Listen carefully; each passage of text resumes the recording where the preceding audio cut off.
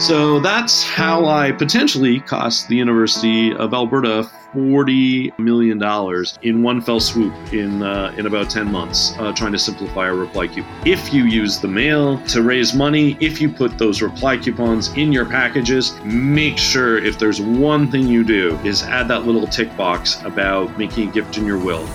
When people put their hands up, that is a very good indication that you have an expectancy coming your way. Helping nonprofit marketers, fundraisers, and leaders like you grow their revenue and impact so they can do more good in the world. This is the Build Good Podcast. Now here's your host, Mike Dirksen.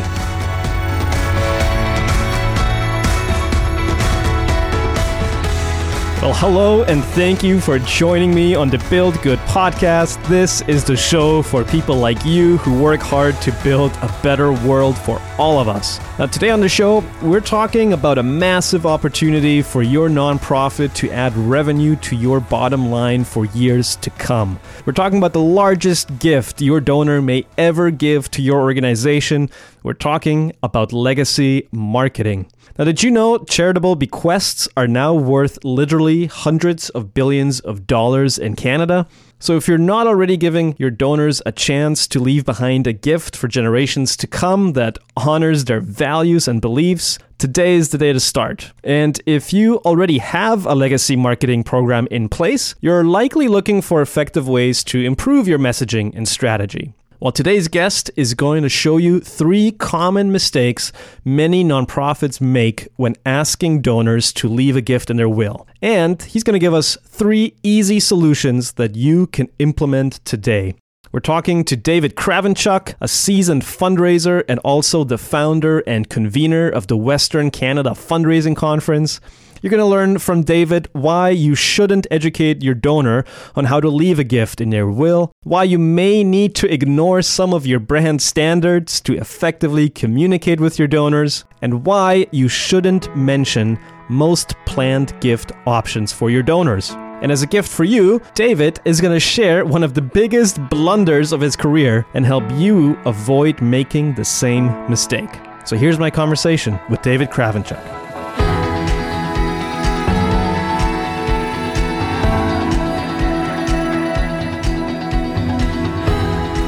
David, I'm excited you're joining us today. You're an expert in legacy marketing, and legacy giving is one of the biggest opportunities for nonprofits right now to build a sustainable revenue stream for years and decades to come. So thank you for coming on the show. Oh, you're so welcome. It's one of the things that I love talking about.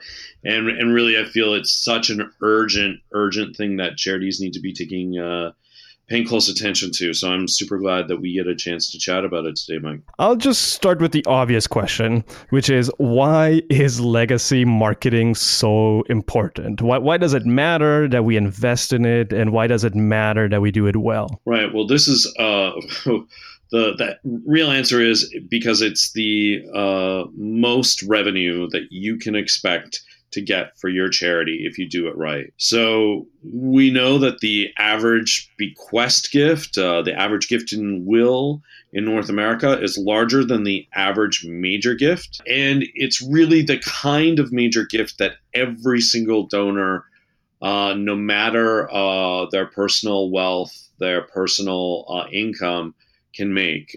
People from working class right up to the wealthiest individuals can make very significant gifts using a gift in their will or a bequest. At the core of every legacy marketing program is consistent communication with our donors, and that's where you're going to identify 3 mistakes that the many nonprofits make when marketing their legacy program.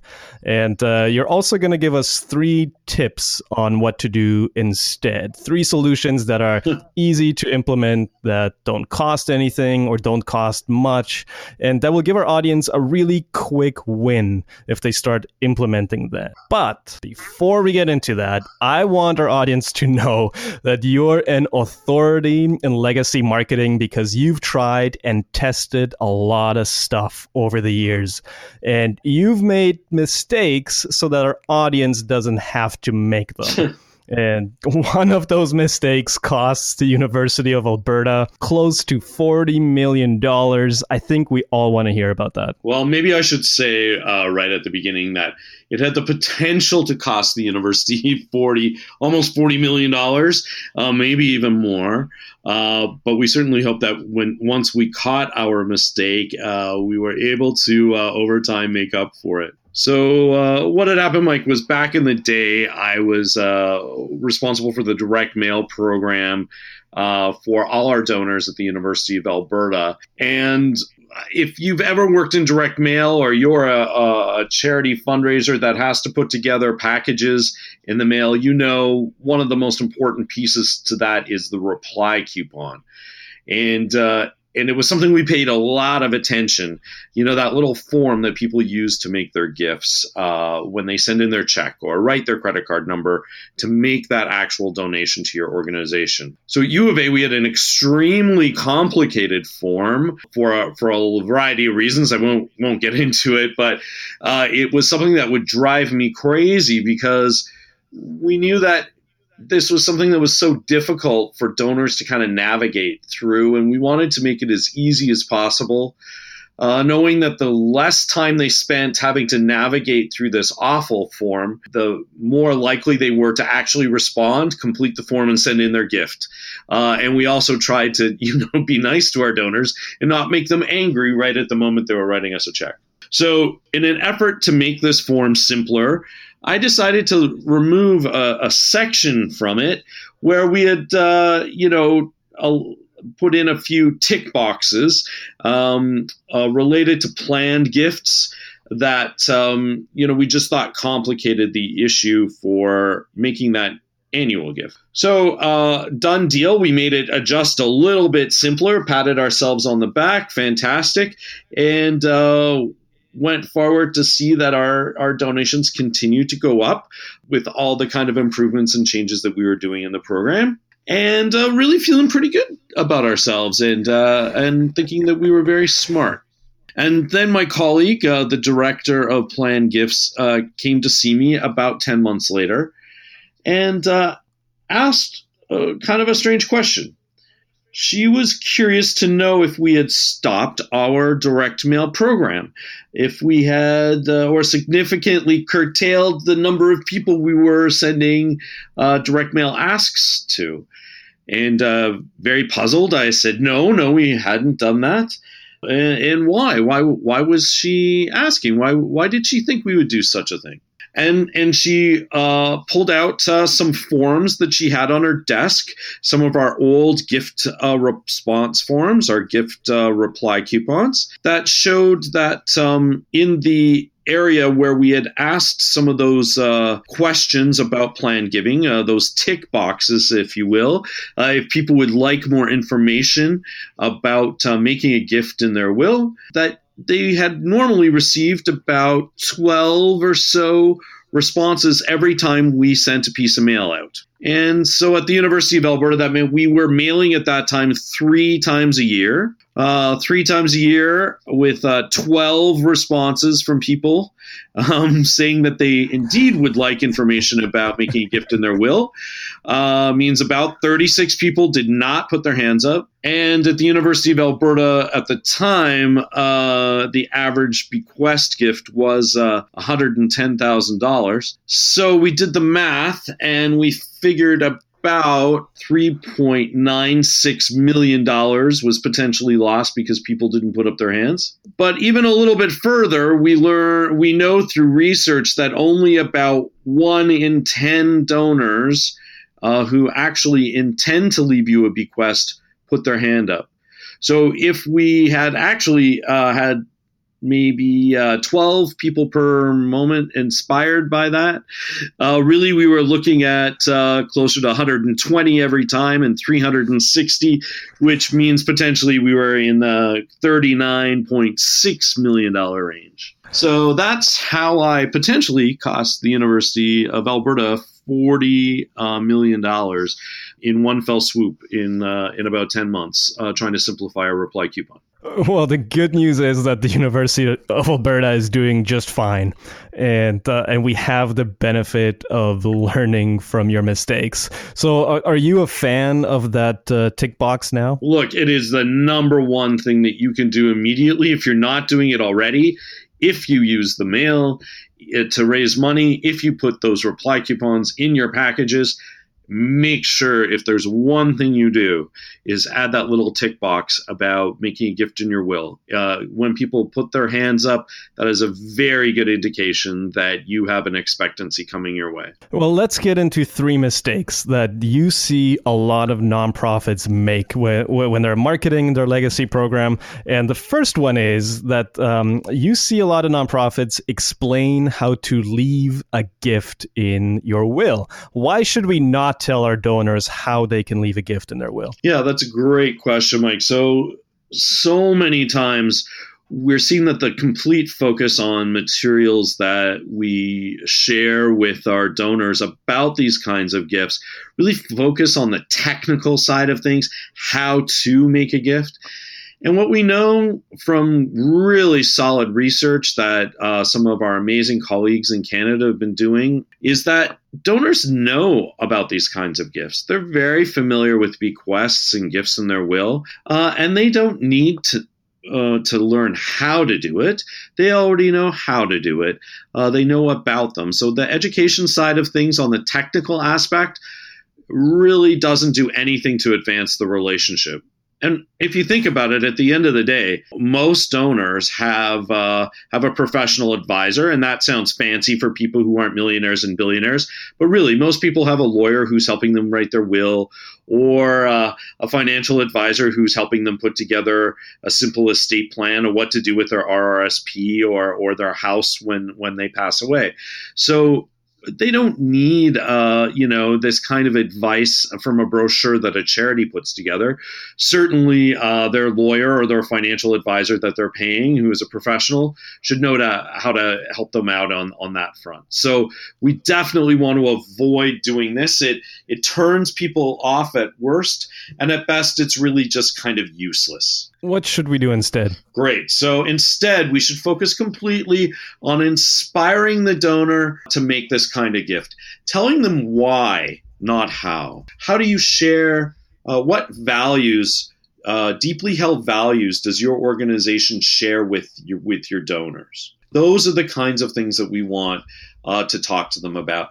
We want to inspire them by stories of people who look like them, sound like them, have lives like them, who have also made this kind of gift. Let's focus on the inspiration, on the why, and not the how. We'll leave the technical stuff to the lawyers and the accountants. That's great. Number 2, you see a lot of nonprofits make it hard to read. What kind of marketing do you see that is hard to read? Yeah, so a lot of times in these brochures, we want to, plan giving brochures.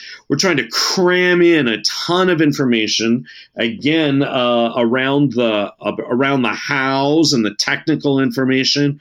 So we end up with brochures that are in tiny font because people are trying to save paper cost and printing cost. Sometimes we even let the graphic designer drive the look and feel of these brochures. So it might be very pretty and inspire some posts on Instagram from millennials and Generation Z, but we're really missing the boat when we can't actually read what we're putting out in front of our donors, even before we put out stuff that they're not really going to pay attention to. So let's make sure we can make sure they read it. What kind of common sort of design mistakes do you see made? Very small font. At the end of the day, we're talking about at least the most urgent prospective donors for this kind of gift are definitely over 50, and many of them are over 80. So we need to be kind to older eyes. we want to have a minimum of 13-point font. I would say my personal minimum is 14-point, which might seem huge to a person with young, healthy eyes. But for anyone really with eyes that are over 40, 45 years old, it's hard to read smaller font. So that's number one. Number two, let's make sure it is high contrast. So the best high contrast you can get is black text on white background. Don't let your designer come up with all kinds of fancy knockout text. White on red background is particularly terrible. So let's really focus the bulk of the text, the copy on in a nice, large, readable font in black text on white background. And we also want to make the font nice and readable. So, you can do a quick Google search and find some of the most readable fonts in print. My favorite personal font is Baskerville, not just because it's nice and readable. We also know from some research that the New York Times did several years ago that it's actually the most trustworthy font. It's the font that readers read and they trust the statements most written in Baskerville. So let's help our donors along with our trustworthy information by putting it in a trustworthy font. So David, I can just hear a bunch of fundraisers saying that's great, but here's the thing: our communications department has brand standards and they have a brand guide and they want to do things this way. What do you say to that? Right. So great. As somebody who's worked in this area of fundraising for close to 20 years. I've had my share of conversations, and you may say sometimes even battles with communications and marketing team related to brand standards. At the end of the day, we need to have somebody come in to be able to help us along in this conversation that understands that by not following these rules of readability, that you're going to cost your organization money, just like taking the tick boxes off of the donor reply form at the University of Alberta helped us save some space and reduce some clutter. Visual clutter is what we thought, but at the end of the day, it was actually costing us real donors and real dollars. So I don't know how we can impress upon. It is such an important conversation to have with our marketing and communications people, and I think most are reasonable when we see that there is solid research out there, whether it's through testing that's done internally at your organization or through, repeated research that's been done on this kind of stuff from the for-profit sector, the not-for-profit sector. It's all out there. On a personal note, I would say sometimes it's difficult if you have to have this conversation one-on-one as peers in an organization.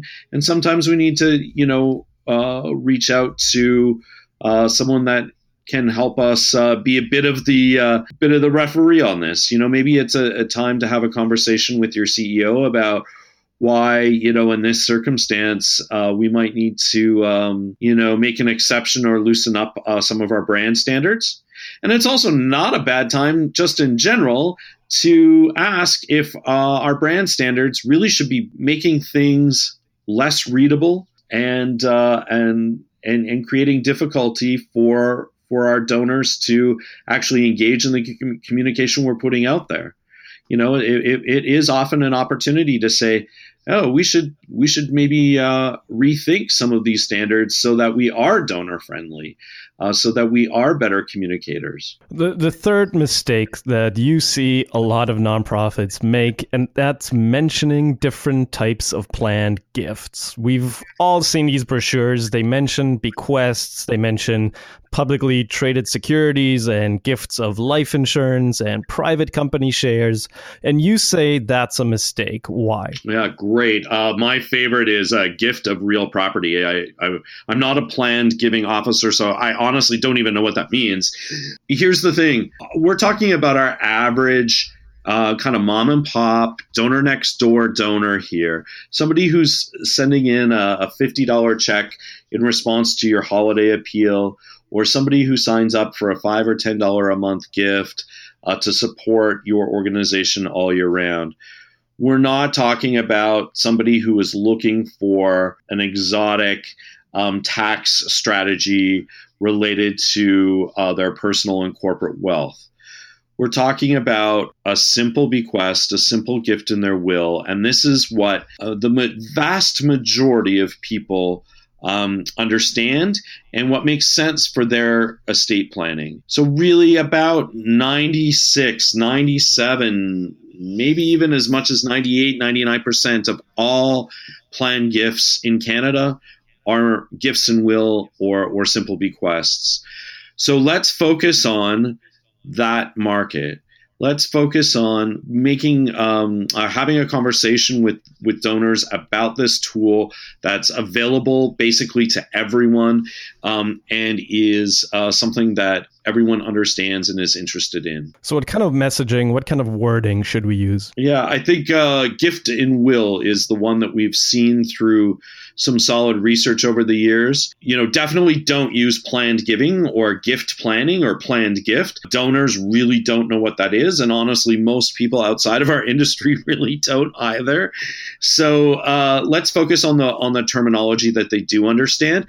Definitely donors understand bequest, but we know through some really fantastic research done by Dr. Russell James that the wording that really lights up people's centers in their brain, that gets them excited about these kinds of gifts or gets them thinking about these kinds of gifts in a positive way, is the phrasing gift in will or gifts in your will. So to recap, we're not going to explain to someone how they can leave a gift in their will. We're going to focus on the impact that they can make by doing so. We're going to focus on why it's important. We're going to focus on their values and inspire them to make a gift. Number 2, we're going to make it easy for them to read. We need to be kind on our donors' eyes. We're going to use a big font, 13, 14, 15, maybe even 16 size. We're going to use high contrast. We're going to make it a highly readable font. And we may have to break some brand standards here to make that happen. And number 3 is we are not going to mention all the different types of planned gifts. We are simply going to ask the donor to leave a gift in their will. We're not going to focus on a really complex legal transaction here. David, you have 2 very exciting events planned this year to empower fundraisers and marketers to better serve their donors through legacy marketing and through other fundraising activities. Tell us what you've got going on. Oh, great. Yeah, I'm super excited. We're about to launch on April 2nd, our Day of Good. It's a really exciting hybrid of a masterclass and a one-day conference for fundraisers. This is going to be in Windsor, Ontario. So for all of the people listening to your podcast who are from the U.S. Midwest and are near Michigan, it's an easy drive across the border to see us in Windsor. And for all of your listeners in Southwestern Ontario, a fantastic opportunity to spend a full, intense day with Tammy Zonker, Paul Nazareth, Sam LaPrade, and me talking about 4 different concentrations in fundraising. So we're super pumped about that. And then I'm also really excited to be heading out west again for the Western Canada Fundraising Conference. This year, it will be the 5th annual, and we'll be in captivating Kelowna, British Columbia. So, Mike, we're really looking forward to seeing you there during the 2.5 days and bringing along our roster of about 15 speakers, national and international level speakers, and about 200, 250 of our colleagues from really all across Canada now coming to this amazing conference. And our early bird rate is still on, so it's a great time to snap up a deal for $599. You can come and spend 2.5 days with some of the hugest gurus in our industry and really get some real quality time with them and with your colleagues. David, I look forward to being at the Western Canada Fundraising Conference. I went last year. It was an amazing time. Where can people get tickets? Great. So just head to our website, wcfc.ca, and click on our links to the tickets. You also get all the full information there and savings on hotel and flights and all of that good stuff too. Before we go, we ask every guest on this show, what is your encouragement for every nonprofit leader, fundraiser, marketer who's listening, who is doing the hard work day in, day out of building good in our communities and in our world? Oh, wow. Well, first of all, congratulations and gratitude to all of those people who are making our communities, our cities, our country, our planet better. We see the difference every day. And so I really appreciate that. My encouragement really is about, we can often be so overwhelmed with, all the new things we've got to do, with all the other things that we've got to do. And I'm a fan of kind of the 80% rule. If you can't, we might not be able to get 100% of the way toward our goals of trying those new programs or starting something new that our boss really is trying to do. But if we can just work as hard as we can on the basics and get 80% of the way down the road to an ambitious goal, I think that's something that a lot of us, if we can forgive ourselves on that last 20% of not being able to take on every single thing or do every brand new initiative, that's really the thing that I hope people take away from and give themselves a little bit of a break. David, thanks for this. Thank you for the work you do and sharing it with our audience. I think these three things are easy, quick wins that will help so many of our listeners improve their legacy marketing program today. Thank you for being vulnerable enough to share maybe the biggest mistake of your career so far. We really appreciate hearing about that. Excellent, Mike. Well, thanks so much for doing these. The podcast is amazing, and I just love how great you are breaking down simple tips that people can put to work right away and improve their fundraising. So kudos to you. Great podcast, big fan, and thanks for including me. Thanks, David. We'll see you at the conference. You betcha. Have a great day.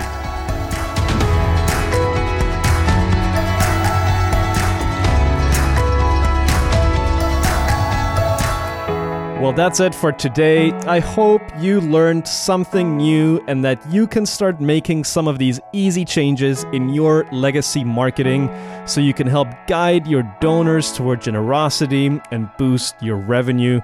Thank you so much for listening, for joining me on the Build Good podcast, brought to you by Build Good. You can always reach me at mike@buildgood.org. And if you like the show, and if you think it would help other fundraisers and nonprofit marketers like you, please make sure to subscribe and leave a review wherever you listen to podcasts. I'm your host, Mike Dirksen. I'm cheering you on as you build good in the world.